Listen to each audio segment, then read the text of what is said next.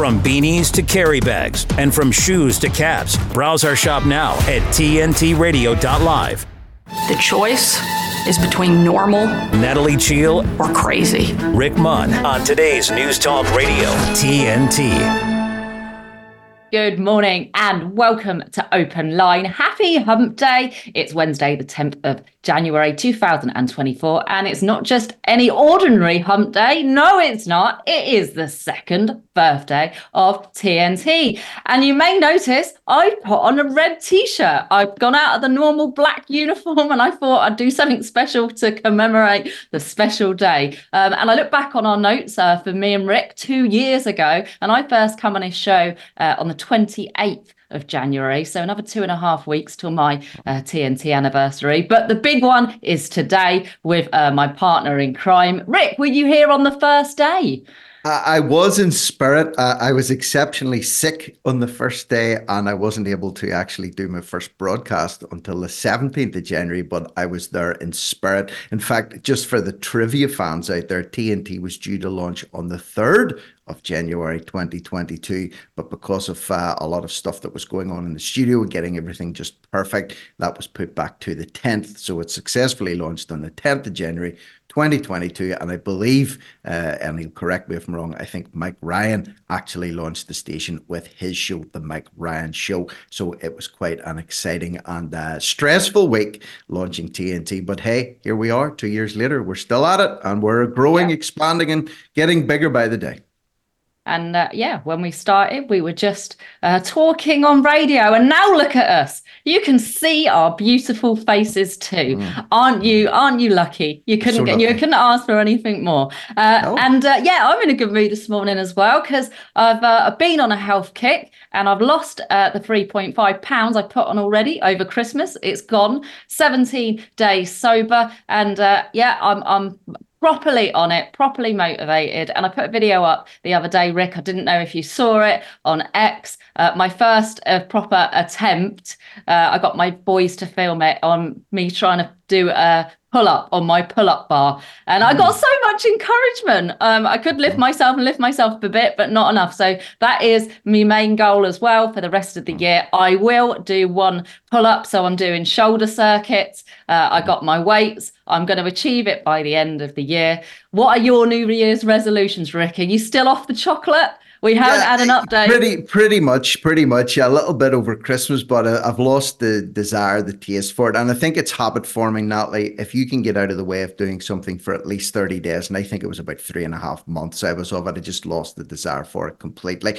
Pull-up tip, by the way, instead of trying to pull yourself up, grab a chair, get up on that pull-up bar with your arms bent at the elbows and lower yourself slowly towards the ground. Believe it or not, that's the best way to develop beginner pull-up strength. And I would say, without a shadow of a doubt, if you train and you keep yourself fit, you'll be able to do more than one by the end of this year. I'm going to go for 5. I reckon you'll do at least 5 full pull-ups by the 31st of December this year. Well, the climbing's helping, the losing weight's helping, and the weights. And I got so much. This is the thing with social media. You know, I'm one to criticize it. But that one post, I must have got like 75 comments, all encouraging, all telling me advice like that. Go buy resistance bands, do this circuit, do that. So, yeah, I've got no excuse now. I've got all this advice, so I've got to get on with it.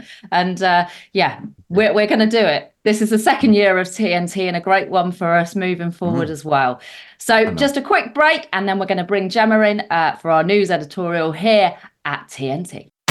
Keeping the commitment 24/7. I come to you for facts. I really appreciate what you and your team do. Today's News Talk Radio, TNT. Morning, Gemma. Have we got any New Year's resolutions, and how is the year going so far for you? I do sometimes. I set my intentions for the year, but I don't do it on January the 1st. I think we've discussed this before, because actually the new year for me is the spring, around the spring a sign of the zodiac. It comes in on the spring equinox. It's new beginnings, it's new life. And that's traditionally in more pagan cultures before Christianity came in, when the new year was celebrated. And it used to be in March, that date. And then we had the Julian calendar, the Gregorian calendar, and the dates were changed all over the place. So for me, it's the spring. And I have set my intentions. I will be setting my intentions, fitness and finance. are the two things at the top of my list. All the F's there. I think probably most people do set those intentions for those things, don't they? You certainly have, Nat. But I'm gonna just clear my diary, streamline my life, and concentrate on losing the Christmas weight, which shows no sign of going anywhere. So hats off to you for your 3.5 pounds. That's no mean feat. But at my age, it's a lot more difficult. But yeah, and just to enjoy my life as well. I mean, I enjoy it anyway, but I just think you get to a certain age and you realize time is running out and time is short. And I made a bucket list at 40. I'm now in my early 50s and I look back at my bucket list. Have I done any of those things? Have I buggery? So that's something to aspire to. Live my dreams, pursue my passions, and onwards and upwards with TNT as well. I mean, this is definitely the best job I've ever had. I'm incredibly lucky. So I hope to be here celebrating the 3rd birthday this time next year. Yeah, absolutely. And I was going to say, for anyone that is wanting to lose weight, you can eat anything you want. It's about being in a calorie deficit. We said about yesterday, move more, eat less. But yeah, you can, there's loads of these apps now. You can literally put your calories in. If you want a chocolate bar, you can have a chocolate bar. If you want a packet of crisps, you can have it. But you can just, as long as you reduce the calories each day, then you can do it. So that's my bit of advice for today. Not that I'm exactly the most wise person, but there we go. Take it if you will. But Gemma, what hearth story have you got for us this morning? Well, it's a story about Julian Assange. He's waiting for his appeal to be decided next month for his extradition. Obviously, he's in Belmarsh prison for WikiLeaks, and he faces extradition to the US. I mean, obviously, it's 175 years in prison on 17 espionage charges and 1 charge of computer misuse for telling the truth, effectively. I mean, I thought I'd bring this story to the table because his lawyer has been speaking out in Australia. The Australian government have been lobbying for his release for some time. Anthony Albanese is actually doing something good here and saying he's doing everything he can to just get the charges dropped and it can serve no further purpose, him being incarcerated. I mean, the alleged conspiracy was to obtain and disclose national defense information regarding Iraq and Middle Eastern stuff, war crimes, effectively. And this guy should be and is, in our field, applauded for the brave efforts that he has done for bringing information which we all need to know about to the fore.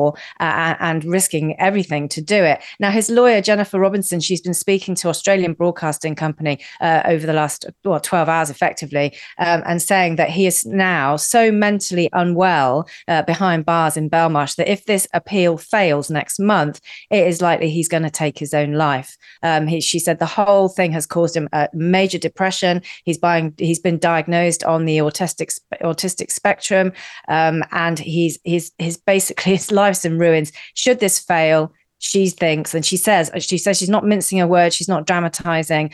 She says his life is at risk. He just cannot take any more. Now, if you think about here at TNT, we're all about free speech. We're all about bringing out the truth. And the society is so completely inverted. And I went yesterday, I think it was yesterday, we were talking about Joey Barton, wasn't it, on X, Twitter, the former footballer who's, saying what he wants. He's saying what he thinks, and there are his opinions. You might not agree, but he's entitled to them. Now, the government here in this country is jumping up and down saying his views are dangerous. He needs to be censored. That's a huge drama about some quite funny and comedy tweets, actually, sometimes. And yet this man did his utmost best to reveal the true mechanisms of government. And he's been behind bars, and he's now so bankrupt by this, not financially, but physically and emotionally, that he's likely to kill himself.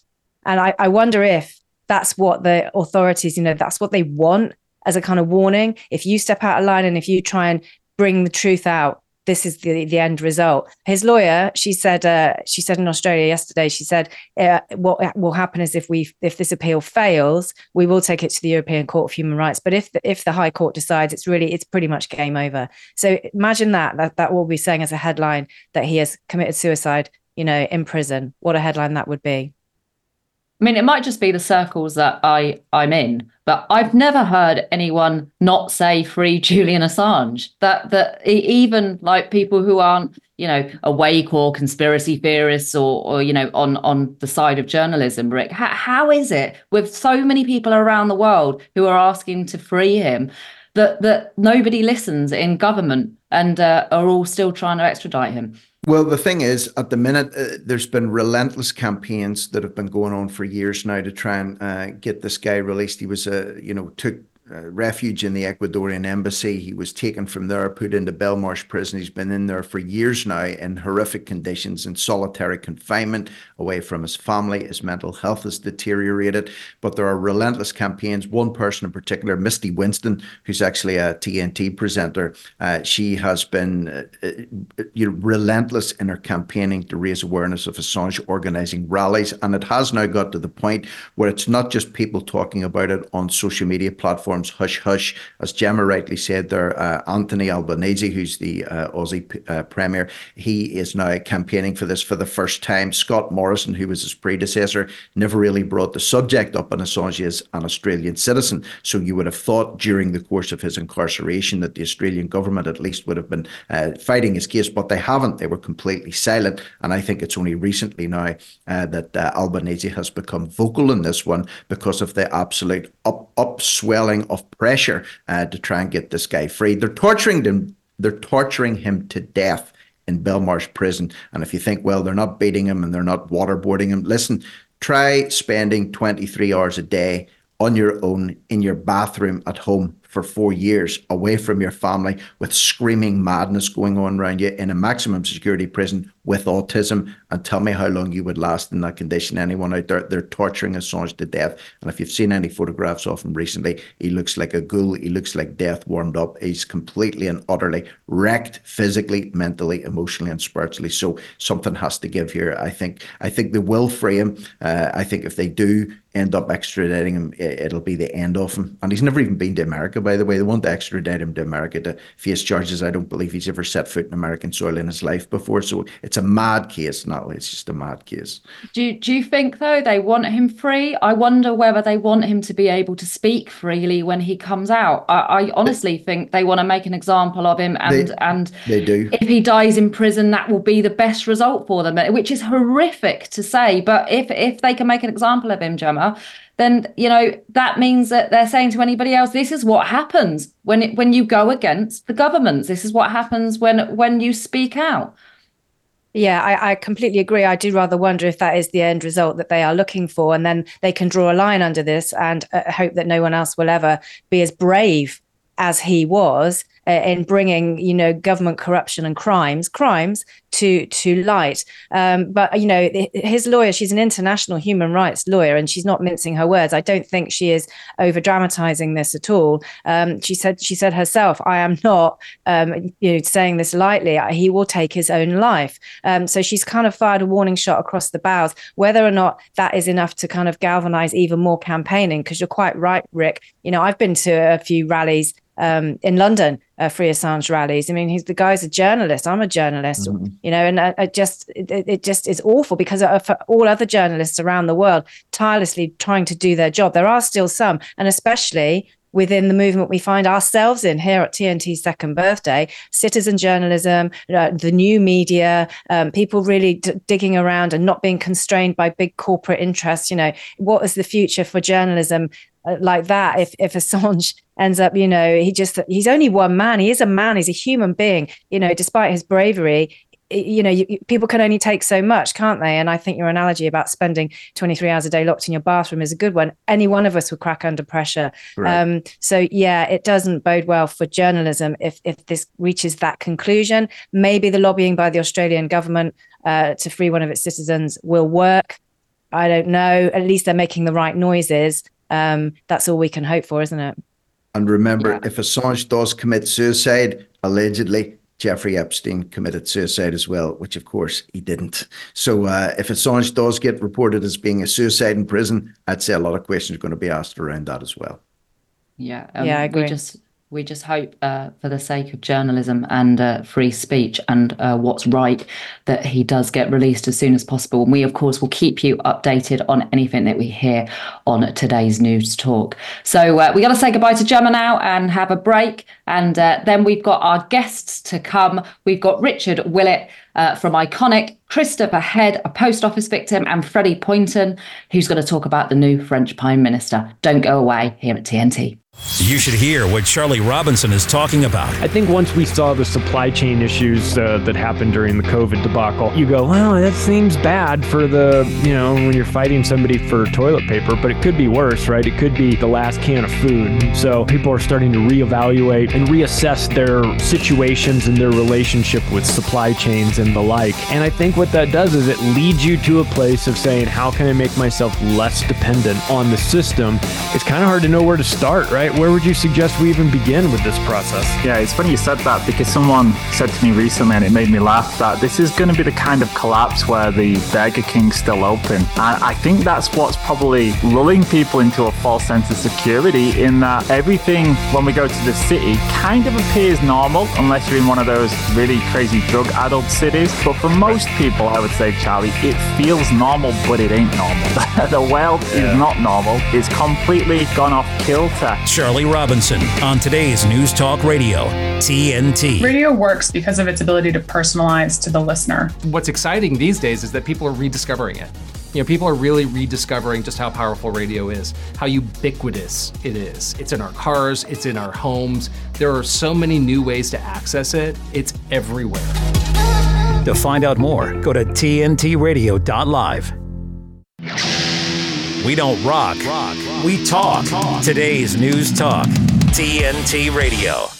Okay, we're coming at you live. This is TNT, our second birthday. Can you, Adam and Eve? It is Wednesday, the 10th of January, 2024. Just a reminder, this is the open line show, which means the last 10 minutes of the show, the lines will be open. Feel free to give us a call with any of your thoughts, opinions, and views on either what you've heard during the show or something that's on your mind that's eating you up and you just want to get it off your chest. So without any further ado, I want to welcome our first guest for today, Rich Willett. He is a journalist and he's also the co-presenter of the WTAF podcast and the presenter of the classified show on Iconic, and you can connect with him at the Iconic website, which is ickonic.com. Rich, welcome to TNT, and we're going to talk a little bit about this mad story that seems to be dominating a lot of social media platforms over the last few days, which is the discovery of tunnel systems in New York. I seen a funny message there earlier on today. Somebody had been saying that weeks ago they said they thought they heard people speaking Yiddish under their floor in New York, and they were called crazy. And they said, no, I'm convinced that there's a Jewish family living under me. I can hear Yiddish, even though he didn't have a basement. And then lo and behold, he's been vindicated over the last few days. It turns out there were people running around under his floor speaking Yiddish. What the hell's going on in New York and Brooklyn? It's amazing, isn't it? We've been looking into this group at the moment called, and thank you for having me, by the way, Chabad Lubavitch. They are a messianic, and I think it's fair to say cult. They hail from, I think it's Poland originally, but now they're stationed in Brooklyn, which has Epstein connections in terms of location, at least. So Chabad Lubavitch are a messianic cult that believe and look into the Kabbalah, the Talmud, the deep, deep esoteric meanings of these things. Again, there's different meanings and different interpretations. This is the Lurianic Kabbalah. So the Lurianic Kabbalah right now is the way they look at it, which is deep stuff. And like the Zohar is part of that as well, the Talmud. But yeah, people need to look into that themselves. It's a long story. CJB Books is fantastic for looking in them. I've been working with them a lot, and we're going to go write a book about this stuff. But yes, that's what they believe in. And this is the Messianic age. They call it the world to come. The world to come is basically the other side of the rainbow, beyond the rainbow. It's their world to come. We won't be in it. 600,000 points of light will be. That's the reincarnated souls that have been saved. And I can hazard a guess to think that we won't be part of those 600,000, and neither will the Christians who will disappear upstairs in the rapture. They won't be part of it either. They're being used as much as anyone else. This is what the Middle East is about. This is what Jerusalem's about. This is what the Solomon's Temple, Third Solomon Temple about. And if you've seen the movie Westworld, that's pretty much a representation of what they want to do. And as mad as that sounds, and remember that these people are probably quite mad, the main computer in Westworld is named after the son of Solomon in mythology. It's Rehoboam. That's the son of Solomon. So they're building the third temple if you believe there's two temples anyway. And this will be, in my opinion, where they'll house the AI that Elon Musk will connect you to, and Skylink and the brain chip and that. And as mad as that sounds, remember these guys were speaking Yiddish and then trying to tunnel under, Shawshank their way into a building underneath someone else's house. So these are mad people doing mad things with mad beliefs. You know what, Rich? And any other time in history, what you've just said would be deemed to be completely banzai. But because we live in the most craziest period, I believe, in human history, it's not really a shocking story. It is, but it isn't, if you can understand what I mean. And I think what a lot of people are trying to do now is trying to make head nor tail of why they were digging those tunnels. We saw yesterday, we saw people being pulled out from underground. We saw mattresses being pulled out. We saw children's high chairs. There was a lot of rumors. There was a lot of speculation. They said that it was to connect two buildings in case there was another COVID epidemic potentially, but I don't think anybody's buying that one, are they? No, they shouldn't really buy that one. That's just ridiculous. And also, how do you get away with Shawshanking your way into a building? Surely that's not done overnight.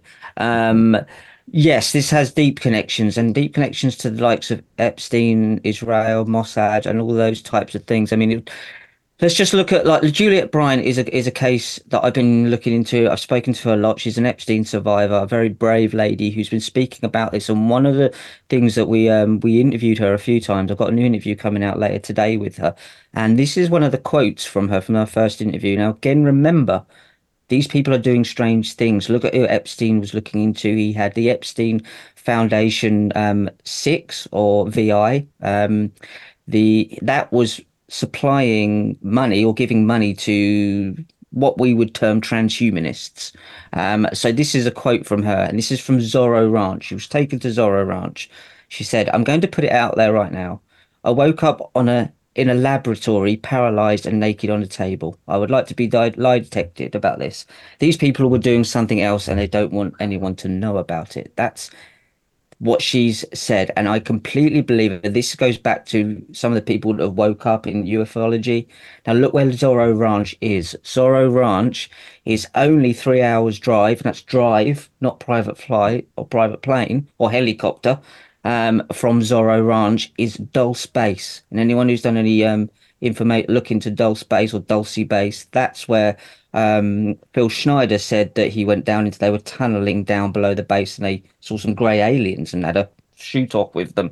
But that goes in line with what I'm saying. These are underground tunnels. And it leads back to what we're talking about with Habad Lubavitch. When people are looking at the flight logs of Epstein, there's a distraction. It's what's going on underneath the ground and undersea. Look at Ghislaine Maxwell. She had a submarine license. Stephen Hawking wasn't even on the submarine. Not saying he chose to, because he doesn't really have much choice about where he's pointed. But he definitely was on there's a picture of him on the submarine, or in the submarine. So a little while from that, there's so much information to cover. Let's go back to Zorro Ranch. I'll come back to that. Zorro Ranch. You see if we can, Rich, actually, because it's such a deep topic, and there's so many offshoots to this one here. Natalie, I'm sure you've seen this one over the last day or two. The cops have been involved. There was a report came out from Newsweek said there were chaotic scenes inside a synagogue on Monday night as a group of students tried to prevent a secret tunnel from being filled in. Cops were there. They wanted to pour cement into this. People were fighting against it.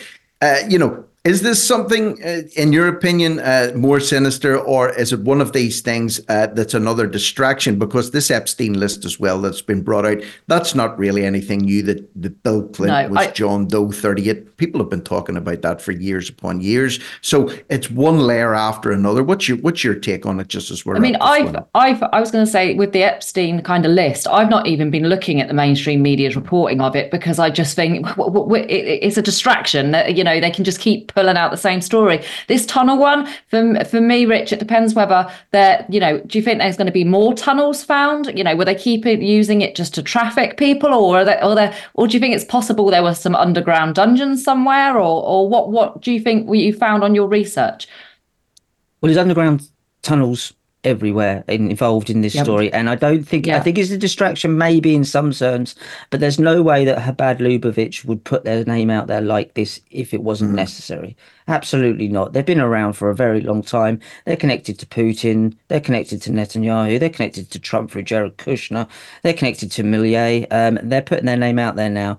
And they also only have a certain amount of time to get this done. If you look at the Kabbalah, it's 2,240 where they need this whole messianic age done by, which sounds like a long while off, but it's not when you look at the generations. That's a couple of generations.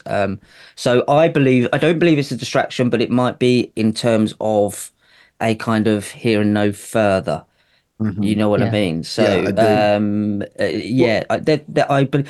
New York. I think David Icke wrote one of his books a long time ago that New York is he said it was like a nest for reptilians. I mean, that's David's take on it, but that could be a nest for people that are behaving in a certain way, if you believe that. But underneath New York is known for its tunneling systems. So there's far more to this. There's far more to this. I'd assume. I don't know what yet though.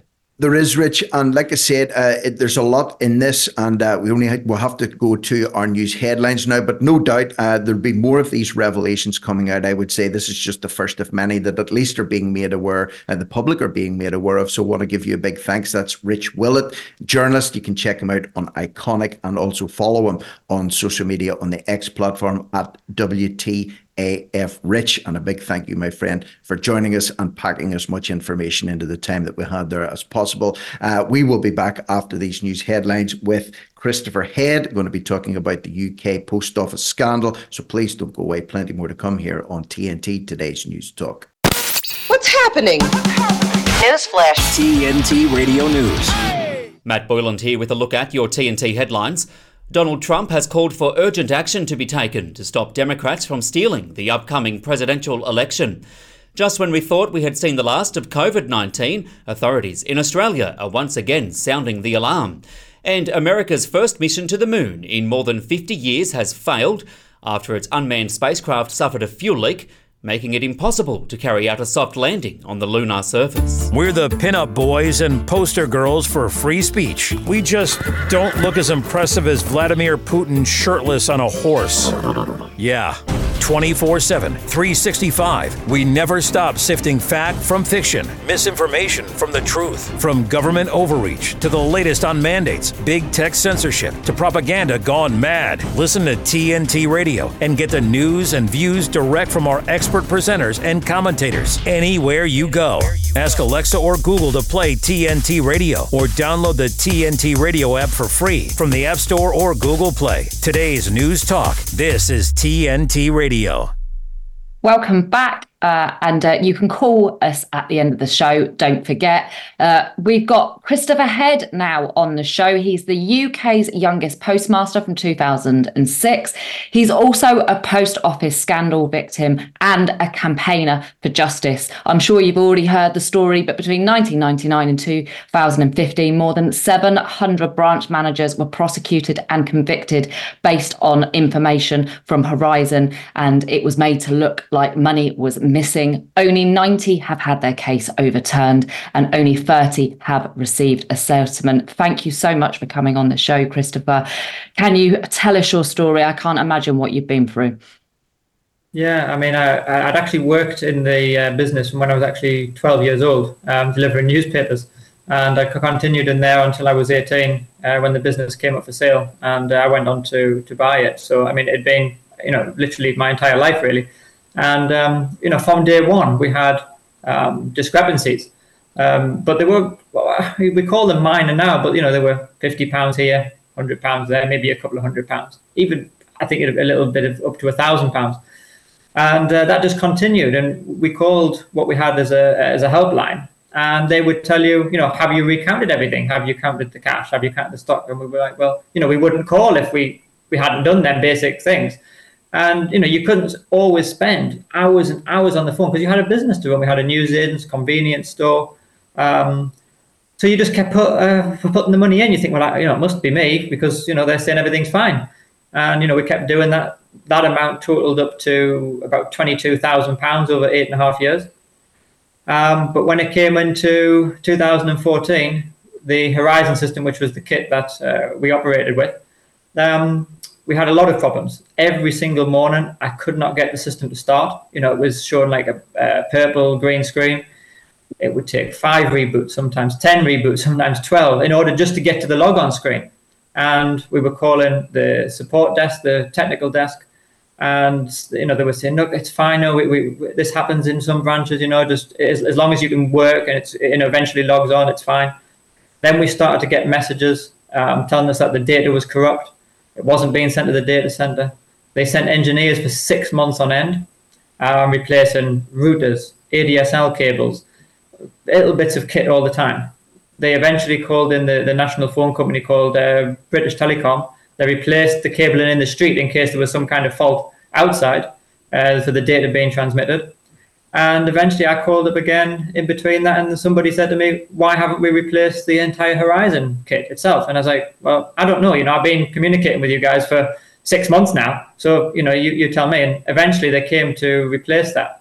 But because we balanced only on a monthly basis by then, somewhere in between that and the system being replaced, because we don't know the exact date, when I came to balance at the end of that period, there was a discrepancy of that was over £40,000, which was way beyond what we'd ever had before. And within a number of weeks of trying to rectify that and calling the help desk and doing lots of things, it was in suspense, the amount doubled to over £88,000. I was like, you know, something is seriously wrong here. And the auditors came in, they suspended me on the spot, you know, for under that they said of theft and false accounting. And they did a criminal investigation for over 6 months. And then they wrote to me and said, "We're dropping everything, we're taking no further action." But they wouldn't say why, you know, they just literally, that was it. But then they said, under the terms of your contract, I think this was about 7 days later, they wrote to me and said, "Under the terms of your contract, you have to repay it. We still want our £88,000 back. And if you don't pay that within 7 days, we're going to start the civil proceedings against you." And that's the route they went next. I said, I don't have that kind of money lying around, you know. I mean, I think the letter said, "You've got 7 days to pay by a debit card." And I was like, well, you know, I don't have that. And they started the civil proceedings, which went on for a number of months. And that only was put on what they call in the England a stay, which obviously they put it on hold, because Alan Bates and the group of the 555 with the Justice and Postmasters Alliance, they had just made an application to our High Court in London to make a group litigation order as a massive group. And it was just going through the process to see whether the court would grant that application. And there was a negotiation between my lawyers, the application's lawyers, and Post Office, whether it was in the interest of all of us to be going into my individual court case when we were going to have this bigger court case down the line. And Post Office said, "Okay, we will put that on hold." But what that meant is that the court case didn't actually start until the end of 2018. So it didn't go away from me. It was just in the back of my mind on hold, thinking I didn't know what that court case would be. So that court case concluded in the end of 2019. But I didn't know, even going to that court case, I was thinking, what on earth happens if we lose this court case as a group? Yeah. The case that Post Office has on hold, they're coming back for me again, and we're going to start this again 5 years later. So it was just a nightmare. It was only through the settlement of that. I mean, we ran out of money eventually, which is why we were forced into a very low settlement. We couldn't raise any more money from funders. We spent over £46 million on private funding and lawyers in order to try and defeat the Post Office, who were using taxpayer money where they spent over £120 million to try and get us out of court. So Chris, are you one of the ones, the 90 that had it overturned, or have you got a settlement, or are you looking still for compensation? Where are you at the stage? Because I didn't actually get a conviction, because obviously they didn't go and get to the prosecution stage. I'm not one of the 93. But obviously we are the ones that originally took the Post Office to court at our kind of own expense, because obviously we've spent all that money on litigation funders and lawyers. So obviously we got a small amount of payout at the end, which was we got about 11 million between 555, which, as you can imagine, is not a lot of money when people have lost their homes, their businesses, some marriages have been destroyed. Some people, 4 people have committed suicide. So it doesn't even come close to the losses. You know, the losses are huge. And I've made an application to the government ran scheme, because some of this has been taken out of the Post Office's hands. Government have paid for us to have proper forensic accounting reports in order to quantify the losses. So government's paid towards those. We've had our own lawyers involved. That government are contributing towards the cost of that. And I prepared all of that in June 2023, submitted it to the scheme that they had running. And I got an offer on the 28th of December, just a few weeks ago. And they offered me less than 15% of the claim, the government. So now we're in a new battle. 15%. Less than 15%. So I mean, it's around about 12%. It's insane. So now we have another. So we've proved them in the court that we've defeated them. Post Office lost on all grounds. We know that they've done wrong. Our government are saying to us, or they're saying to the public, which is where we have this kind of friction, I think, that they are putting a PR stunt on it, kind of thing, that we are doing all we can, and we want to restore our postmasters back to the position that they would have been in had this scandal not happened in the first place. But the reality on the ground is very different, because I said I was one of the very first complex cases to go through that scheme, or to be in that scheme. And I have the piece of paper at the end of it where the government said, this is what we want to offer you. And I said, well, you know, the word that you're coming out with, it's just not true. No, you know, it's an absolute... It's crazy, because I mean, I know myself that I have an uphill battle. You know, to get from 15% or less than 15% to somewhere close to the 100%, it's a long way in a negotiation. Had they come and been realistic and said, offered me 50%, at least I could turn around and say, okay, we're halfway there. We have some kind of negotiation to come to some arrangement in the middle. But we're not. I'm going to have to just stop you there, Chris, because we're running out of time, and I would love to have carried on speaking to you. It's been absolutely brilliant. Rick, did you want to just finish off before anything you wanted to say to Christopher before we have to go? Yeah, just it's good to see that there's more spotlight being put on this at the minute, Chris, and there's hundreds of victims. As you say, people have lost their lives, people have got seriously ill health, marriages have been ruined, people have went to prison wrongfully, people have been bankrupted because of this, and it's a long, slow process even to get it to this point, but at least the focus is on this now at the minute, and I think it's good to see momentum building up behind the reporting in this. We're certainly trying to shed as much light on this particular issue as possible here at TNT, and I just want to say a massive thanks to you today for taking the time on just and briefly even giving your side of your story here today, because it's important that people's voices are heard on this issue. So that's all good, Natalie. Important to get as much publicity as possible, and I do think the public are behind you now, so let's keep everything crossed that it carries on going in the right direction. Thank you, Christopher, and we now have to have a break for the headlines. No, it's not. It's a break for a commercial break at TNT. Give me a minute with TNT Radio's Steve Malzberg. Last Friday in Pennsylvania, Joe Biden gave a campaign speech, and he wanted to make one thing perfectly clear. Trump won't do what an American president must do. He refuses to denounce political violence. So hear me clearly. I'll say what Donald Trump won't. Political violence is never, ever acceptable in the United States political system. Never, never, never. It has no place in a democracy, none. Of course, Biden's a hypocrite because he himself threatened Donald Trump several times. Press always asks me, don't I wish I were debating him? No, I wish we were in high school, I could take him behind the gym. That's what I wish. They asked me, would I like to debate this gentleman? And I said, no. I said, if we were in high school, I'd take him behind the gym and beat the hell out of him.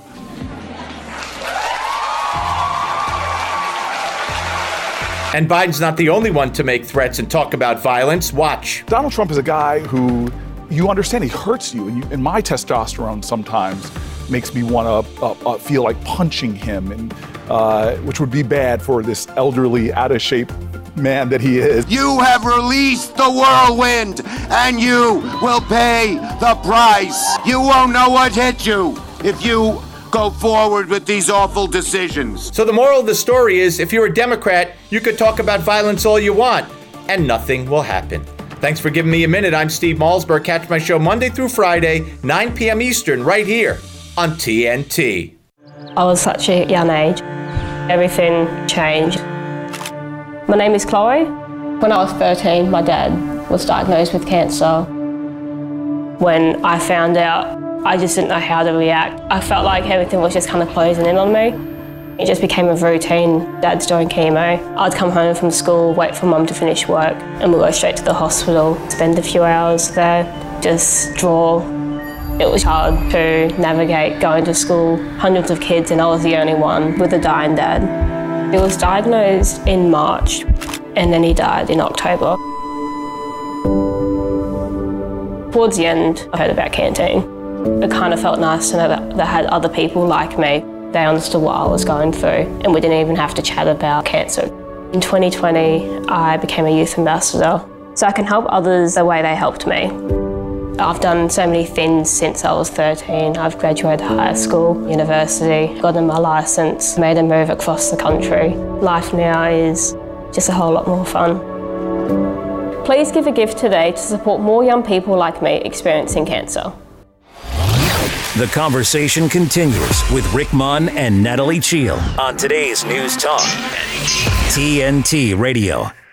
Okay, this is Open Line. This is TNT, today's News Talk, and we're very happy to be joined here, at least for the first time on Open Line, by the one and only Freddie Ponton. Anyone that's familiar with Patrick Henningson's show will be familiar with Freddie. He's guesting on there regularly. And actually, the first time I spoke with Freddie was about 2 years ago at the start of the Canadian truckers' protest. Patrick and I were doing a live show for the Sunday Wire in Belfast, and I think you connected in, Freddie, and we were hypothesizing on what was going to happen in Ukraine, and lo and behold, it has all come to pass. So welcome to Freddie Ponton. Freddie is an independent researcher and a journalist based in France. He has a keen interest in European politics, geopolitics, NATO, and international criminal investigations, and you can connect with him on X at LFC News Media. So welcome, Freddie. And France, what a crazy place that has been over the last few years. And I think it's going to get a little bit more banzai with the appointment of this new PM, some young whippersnapper. I think he's 34 years of age.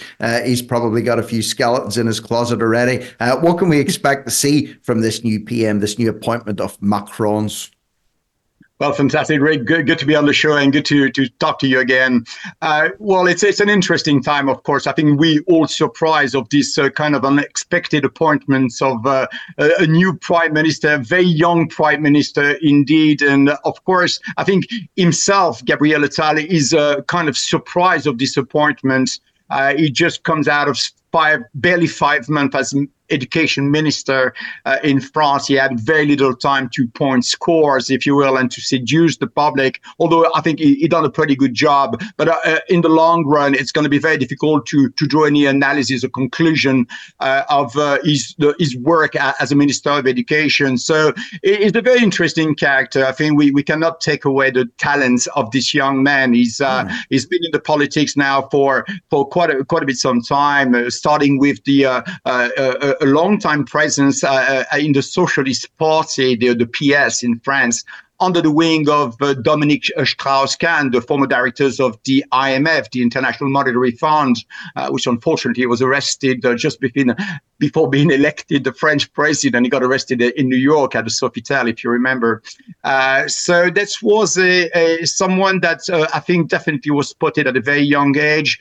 He has all this technocrat profile. He's a great communicator, and I think it was only a matter of time before in 2016 he will leave the Socialist Party to join Emmanuel Macron with the En Marche movement and this absolutely crazy Emmanuel Macron first presidential campaign. So he's there, he's talented, but a lot of question arises, of course. So we're going to be looking into that now.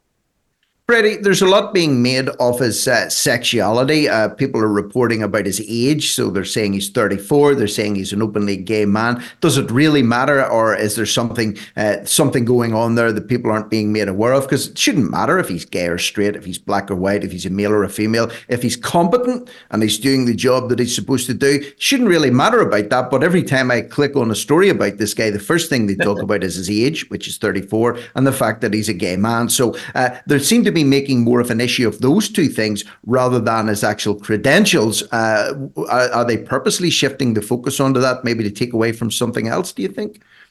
Well, the mainstream media has to claim victory. I mean, they're definitely pro-Macron. We can see how much Macron has been able to use the main media over his 1.5 mandate. So this is nothing new. It's about building basically a character, trying to present him on a good light, and of course, claiming victory and saying that he's the youngest prime minister, which is true. The fact that he's gay, as you said, is completely irrelevant. There's never been an issue in the first place. So I think the French people are not buying it. It's purely comms, and I think that we got so used to this administration using communication tools. A lot of consultancy firm, a lot of publicists behind this. So we know that they're going to try to use any angle to make these guys look strong, older, more experienced. He's gay. The LGBTI obviously is going to issue a lot of message out there, trying to tell that, oh my God, it's great to see an homosexual reaching the top rank of the French administration, like it was ever a problem. You see. So again, they're trying to shape the idea and the characters and trying to make him look, electable, for the 2027 presidential election. Because let's face it, Rick, I mean, we're talking about someone that has been presented as a favorite of Macron for this 2027 presidential election. So it's a bit of a grooming going on. He have had, as I say, he was a spokesperson for the French government. He went to the budget and then end up, 5 months as the Minister of Education. So he's lacking a little bit of track record from a political point of view. He's been there a long time. Under the wing of Macron. So he's been shaped, he's been modeled to the Macron way of doing business. It's the Macron enterprise, as I call it. And now he's been obviously prepared to carry the Macron's message to the European elections, which are going to be taking place in June this year. So it's going to be very interesting to watch, of course. Natalie, it's interesting, this one as well. We have covered over the last, 2 years, kept an eye on all these so-called global young leaders that have came up through the WEF. We've looked at Jacinda Ardern's rise and fall. Justin Trudeau's position is very shaky at the moment. Even Macron's position is very shaky. Now we'll have this new wave coming up. This young chap, Gabriel, has been molded, as Freddie said, into the Macron mold. Very, very carefully cultivated image, no doubt. Ticks the right box. It would be nice. It would be nice to see someone with actual competence in this position doing some good for the world. But alas, as Freddie has alluded to there, if he's been under Macron's tutelage over the last however many years, I think we're going to get a little mini Macron emerging or spawning over the next. Or am I being pessimistic, Nat? What do you reckon? Could he be the guy, or are we just fanciful thinking here this morning? Well, I was going to say, I would have thought that if he's already under Macron, soon it will just be another puppet pushing out the same agenda. But I'll be interested to hear on what Freddie thinks in terms of his popularity, because I've basically read it's a bit of a political play from Macron, because he's actually quite popular on both sides, kind of like the left and the LGBT community. But also I heard that he was to ban the Muslim dress in state schools, so he's popular with conservatives as well. Over the board, apparently he's quite a popular figure. Is that correct? Well, absolutely. I mean, it's spot on.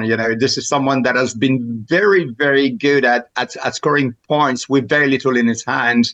And I think he makes the best out of his passage, depending on which ministry or his functions within the government. And I think what people remember him for is this very kind of a quick reaction when he was appointed as the Minister of Education, going very quickly after the abaya, which is this veil the Muslim women are wearing, on the basis that French is a very, very much into laicity and defending, obviously, that which appealed to the conservative and to the Republicans, which means that he's going to score and he's going to get popular there, even in the national rally as well. He's going to score a couple of points there. And I think the overall target audience for this, this upcoming presidential election in 2027 will be the Labour, will be the what we call the middle class here in France, not the upper middle class, but the middle class, because I think Macron has completely disconnected itself from the people living outside of Paris, if you will. So to reconnect, it's going to be very difficult for Macron to do that. And I think that's probably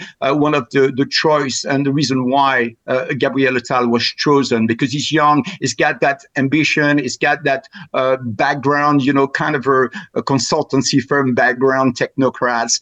He's good, but he's also very humble.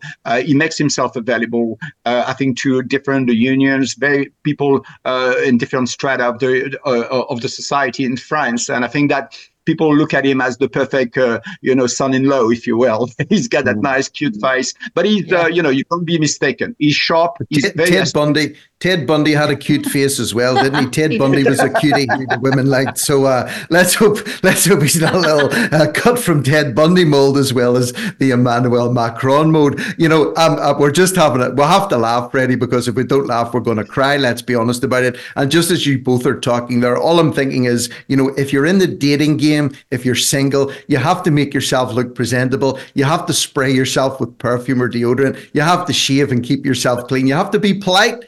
But once you get that date and once you get that person snagged, then the real you starts to come out. And what I'm thinking is with this chap, he looks so squeaky clean. Oh, yeah, the honeymoon stage. We're in the honeymoon stage with this guy. The same way this time last year, or just over a year ago, we were in the honeymoon stage with the like of Georgia Maloney, who burst onto the world political platform, promising to restore the family unit, shut the borders, do A, B, C, D, and delivered absolutely nothing. So probably, and I'm not trying to be pessimistic here, like just about every other politician that's ever lived, they will promise you the earth and deliver hell on earth. So let's hope we're wrong about this, all three of us here. But Freddie, massive thanks to you. We're up to time on this one. Huge thanks to you. Freddie. It was absolutely great. It was a blast. Hey, no worries. Anytime. It's my pleasure, Rick. All the best. Cheers.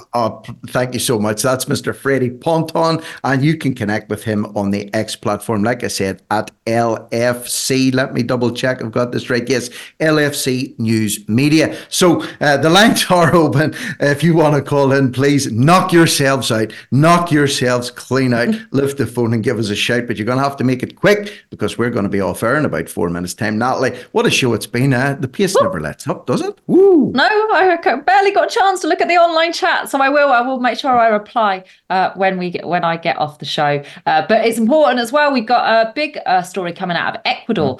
Gunmen storm the Ecuador television live on air. A group of armed men have broken into a live television studio in Ecuador and threatened staff. So what's going on there, Rick?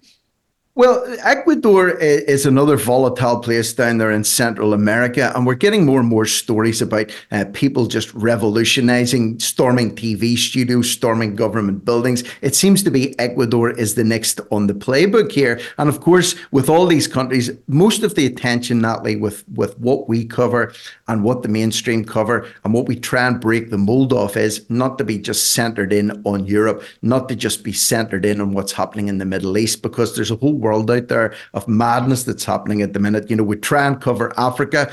I have a guy, Nick Corbishley, who comes on Locked and Loaded a lot. He specializes in Central America and Latin America as well. So Ecuador, could be in the throes of another revolution here, and it's getting violent. And I think this is going to be the year we're seeing sadly, more and more violent uprisings here. And although we advocate for revolution on TNT and we advocate for overturning the tables of those people that are in charge, we always obviously have to advocate for peaceful mass non-compliance. But you can understand tensions are very, very high in the world. Ecuador in particular, now it's getting particularly violent there. So I don't think they're going to ease up on that anytime soon. There was a 60-day state of emergency began there after it sparked violence within a prison. So they got out a big gang member. And after that, it seems there would be violence everywhere. I don't know if it's the Prime Minister there, but he came out and said, we need to bring back peace to Ecuador. Then you saw all videos coming out there saying, well, you declared war on us, we'll declare war on you. So it's criminal gangs really that are kind of rising up and coming against the police force and the government there in Ecuador. Yeah, everybody seems to be, literally fired up here. The headline reads, Ecuador erupts in a civil war. That means it's going to really encompass every aspect of Ecuador. The cartel thugs are involved. The president's involved. The army is on the streets. Crazed criminals are running through cities. TV stations have been seized. Universities are being attacked. Jail bosses are being executed after mob bosses escaping. All joking aside, it sounds like the script of the next big Hollywood blockbuster. Quentin Tarantino. Madness and it could be a blurb for a Quentin Tarantino movie, but it's actually happening as we speak in real time in Ecuador. But probably who knows about what's going on? Who's reporting on this? Nobody, apart from some independent outlets like ourselves. But generally speaking, this will just be brushed over. But it's very significant. Yeah, it is very significant. And it's really important, as Rick said, that we continue to hear news from around the world, because you'll see in the mainstream media, they generally will only cover Israel, Palestine at the moment. They will only cover those stories. So we want to bring you the whole truth, not just the narrative itself. Indeed.